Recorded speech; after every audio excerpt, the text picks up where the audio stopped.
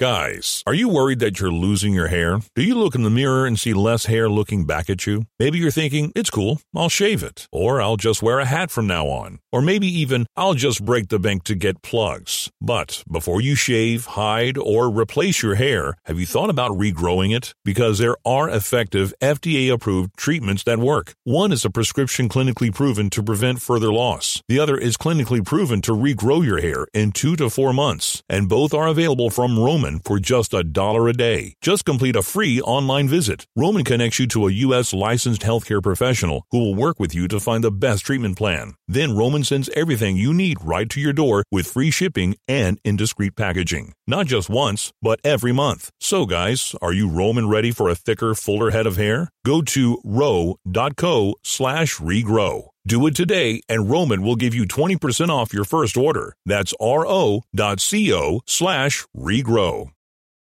Back to old school with DP and J.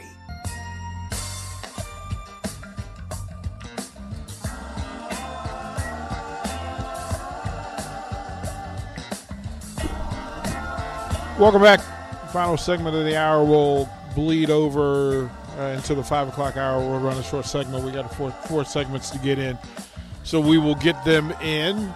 Jay, a lot of buzz over your Open, and some folks are raving. So, Gene, we did. I passed that. Gene Cotter. We passed that along. If you guys reached out and shouted out to John Mabry, we did pass that along.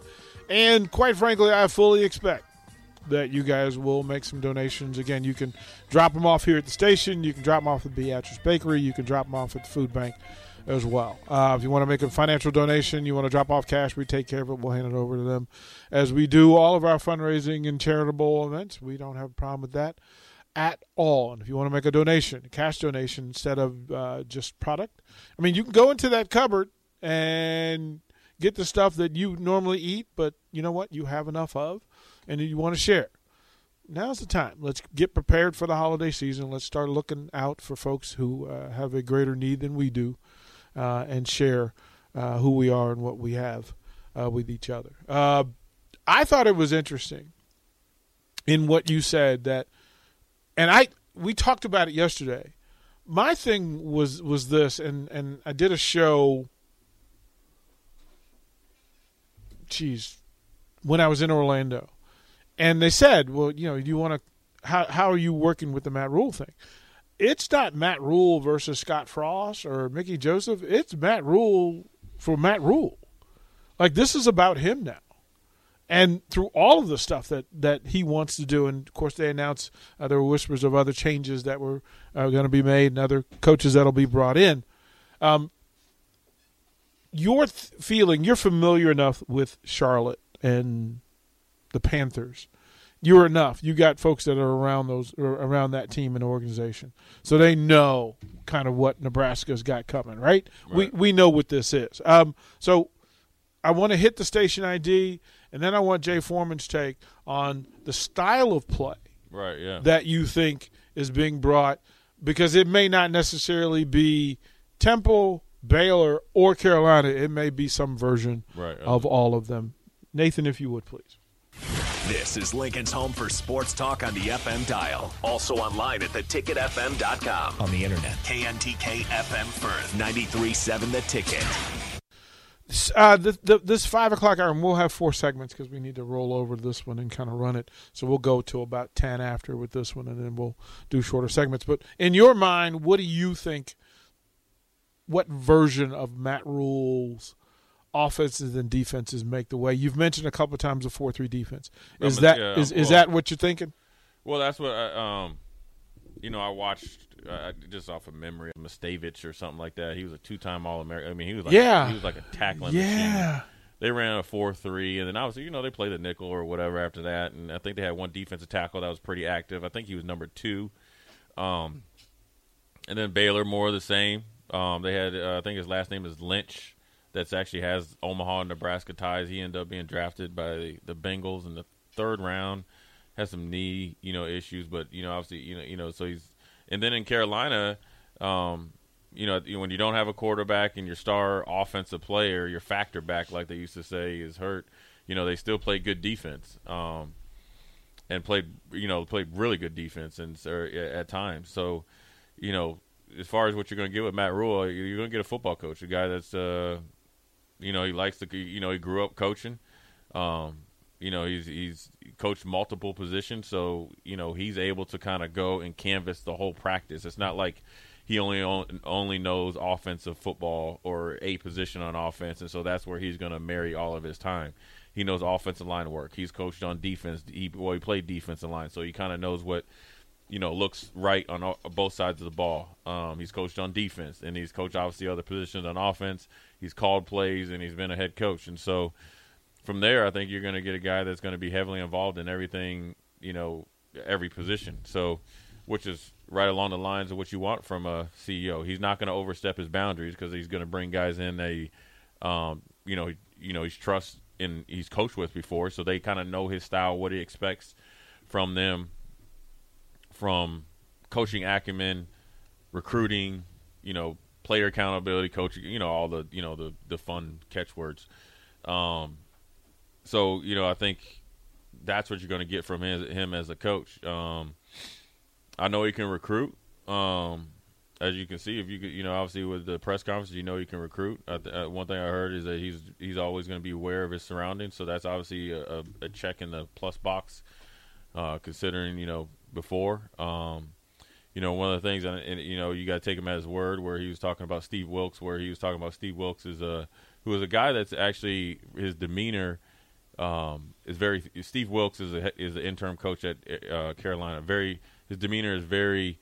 I wouldn't say he's quiet, but he's very, straightforward, thorough, very good motivator, very, very smart defensive mind. He talked about Steve Wilks in the sense of Steve Wilks he needs to be a head coach. He's been passed over multiple times.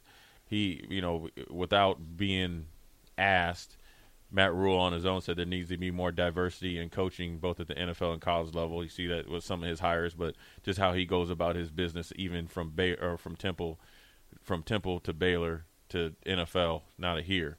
That means he's a man of his word. And so that's what you're going to get in short from Matt Rhule. As far as offense goes, one thing you really don't know until you know who all the positions that are or all the coaching positions that are set. So I think you're going to get, I'm just going to go off he's going to adapt to what conference he's in. I think he set his offense up kind of like the New York Giants when he was, coaching there.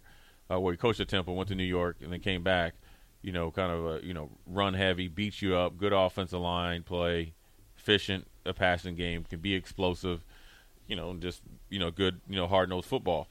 Then when you go to the Big 12, he had to adapt to that, you know what I'm saying? And that's what he did. So they, a little bit more of 11 personnel, which is one back, one tight end, and, have matchup problems because you got a plethora of speed out there in Baylor, and you saw it turn around within, two seasons after getting there. Then went to Carolina, and you really couldn't tell. You had a quarterback where you had Teddy Bridgewater, who was kind of a, say, 20-yard in back type of efficient passer, which you need to be explosive, especially if you're running back, which is Christian McCaffrey is out it seems like 85% of the time. You have to be an explosive passing game. So, but it didn't match up with the personnel, but DJ Moore had a phenomenal year, and to the point that where Carolina didn't want to trade him this year. So, also I think that, he tried to run more of a power running game. Deontay Foreman came in as their power running back. As soon as he gets there, tears an ACL. You know what I'm saying? So then these plans that he had to do to adapt to kind of the NFC South never could come to fruition. So I think you're going to, offensively you might, get a little bit of everywhere he's been, but I think he's going to adapt and try to build it from the trenches out. So it doesn't really matter. As long as he takes care of the lines, I think you'll be fine. And so, time will tell. It's not going to be, when you're trying to develop a offensive line play from a physicality and mentality standpoint, it's not it's not like you all start drinking a certain type of Gatorade and go through a workout through winter conditioning and all of a sudden you're that. It's just a process that you have to go about. In the process, there's a process of the relationship building with, I don't know, whether they got 150 kids on their team or 120, whatever their roster size is or whatever he chooses it to be. to build the trust that goes both ways. You got a lot of coaches coming in. You got, I mean, it's not even just the coaches that you're going to hear about on the internet. You're talking about recruiting staff, support staff, analysts, senior analysts, sub-senior analysts, consultants. There's been articles, has nothing to do with Nebraska, that the NCAA or the powers that be might even allow for colleges to expand the staff. So then, therefore, instead of just say you run a 3-4, which we used to at Nebraska, with Shenander, you might have an inside linebackers coach and then an outside linebackers coach. In a 4-3, you might have a defensive tackles coach and a defensive end coach if they expand it, or you could have. There's all different types of things you could do, and depending on if they would be full time or not. So, there's director of player personnel, right, director of player development, senior director of player. But if they expand the recruiting, coaching, but if they expand the coaching staff, the guys that can actually coach, and this is all across the nation, across the landscape, then you could, then things can kind of really jumpstart. Well, it's all the credentialed coaches who are around the program who aren't official, but they're given access to some degree, some level. Well, that's what you have right now in the analyst role. I'm talking about if there's been articles written that they might. So instead of going from 10, just say you go to 14. So you can. What I'm saying is if you get additional coaching, I think they passed it where you can have additional time with guys in the off season. Then you can kind of, fast forward that process.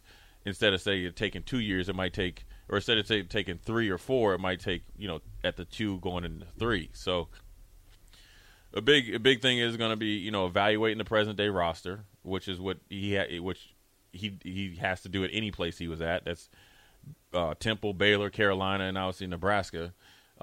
See if there's a fit.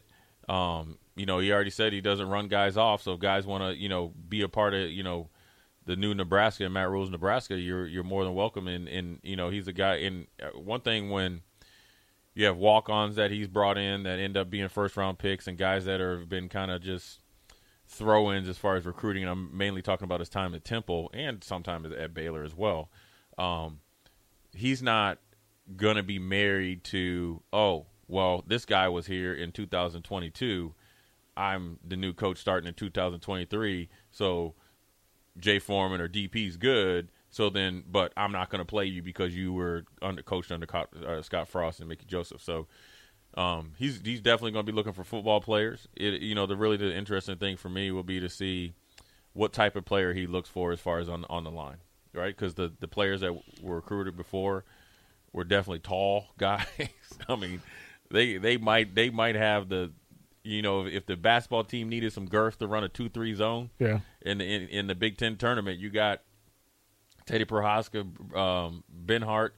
They got a couple 6'7" guys coming in as freshmen. Brant Banks is a former AAU player. He's 6'6", 6'7". They could lay some guys out if you want to go a little round mound to rebound. So if that changes, it's going to be interesting to see how the guys on the present day roster adapt to it. A perfect example. His last name is Perry. He worked for the Big Ten, and I was talking to him about when Urban Meyer came in, and Urban Meyer kind of said the same thing. These are my guys. But Urban Meyer told him, you ain't good enough. I don't think you're good enough. Mm-hmm. And the dude was like, hey, I was just second team all Big Ten. But he's like, you're not my type of linebacker. He was like, I'm about to show you. Well, he ended up doing it. Mm-hmm. Now, was it a little bit of motivation? I'm sure. He ended up being a captain, ended up being drafted by the San Diego Chargers, playing like 4 or 5 years.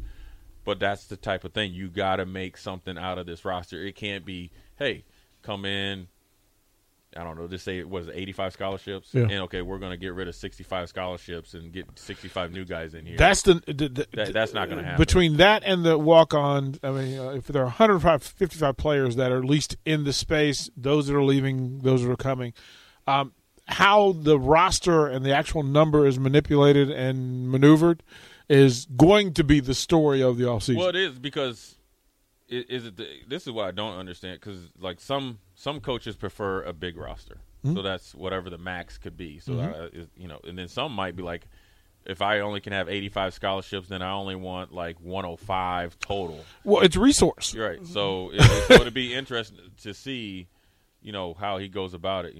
It's a resource. We'll put a pin there. We'll get to it. I want to go through that roster because from the junior class on down, there's some guys that we have question about. And I'll ask you your thoughts on whether you think they come back, whether you think they'll be a part of the program a year from now. We'll do more of that when we come back to Old School.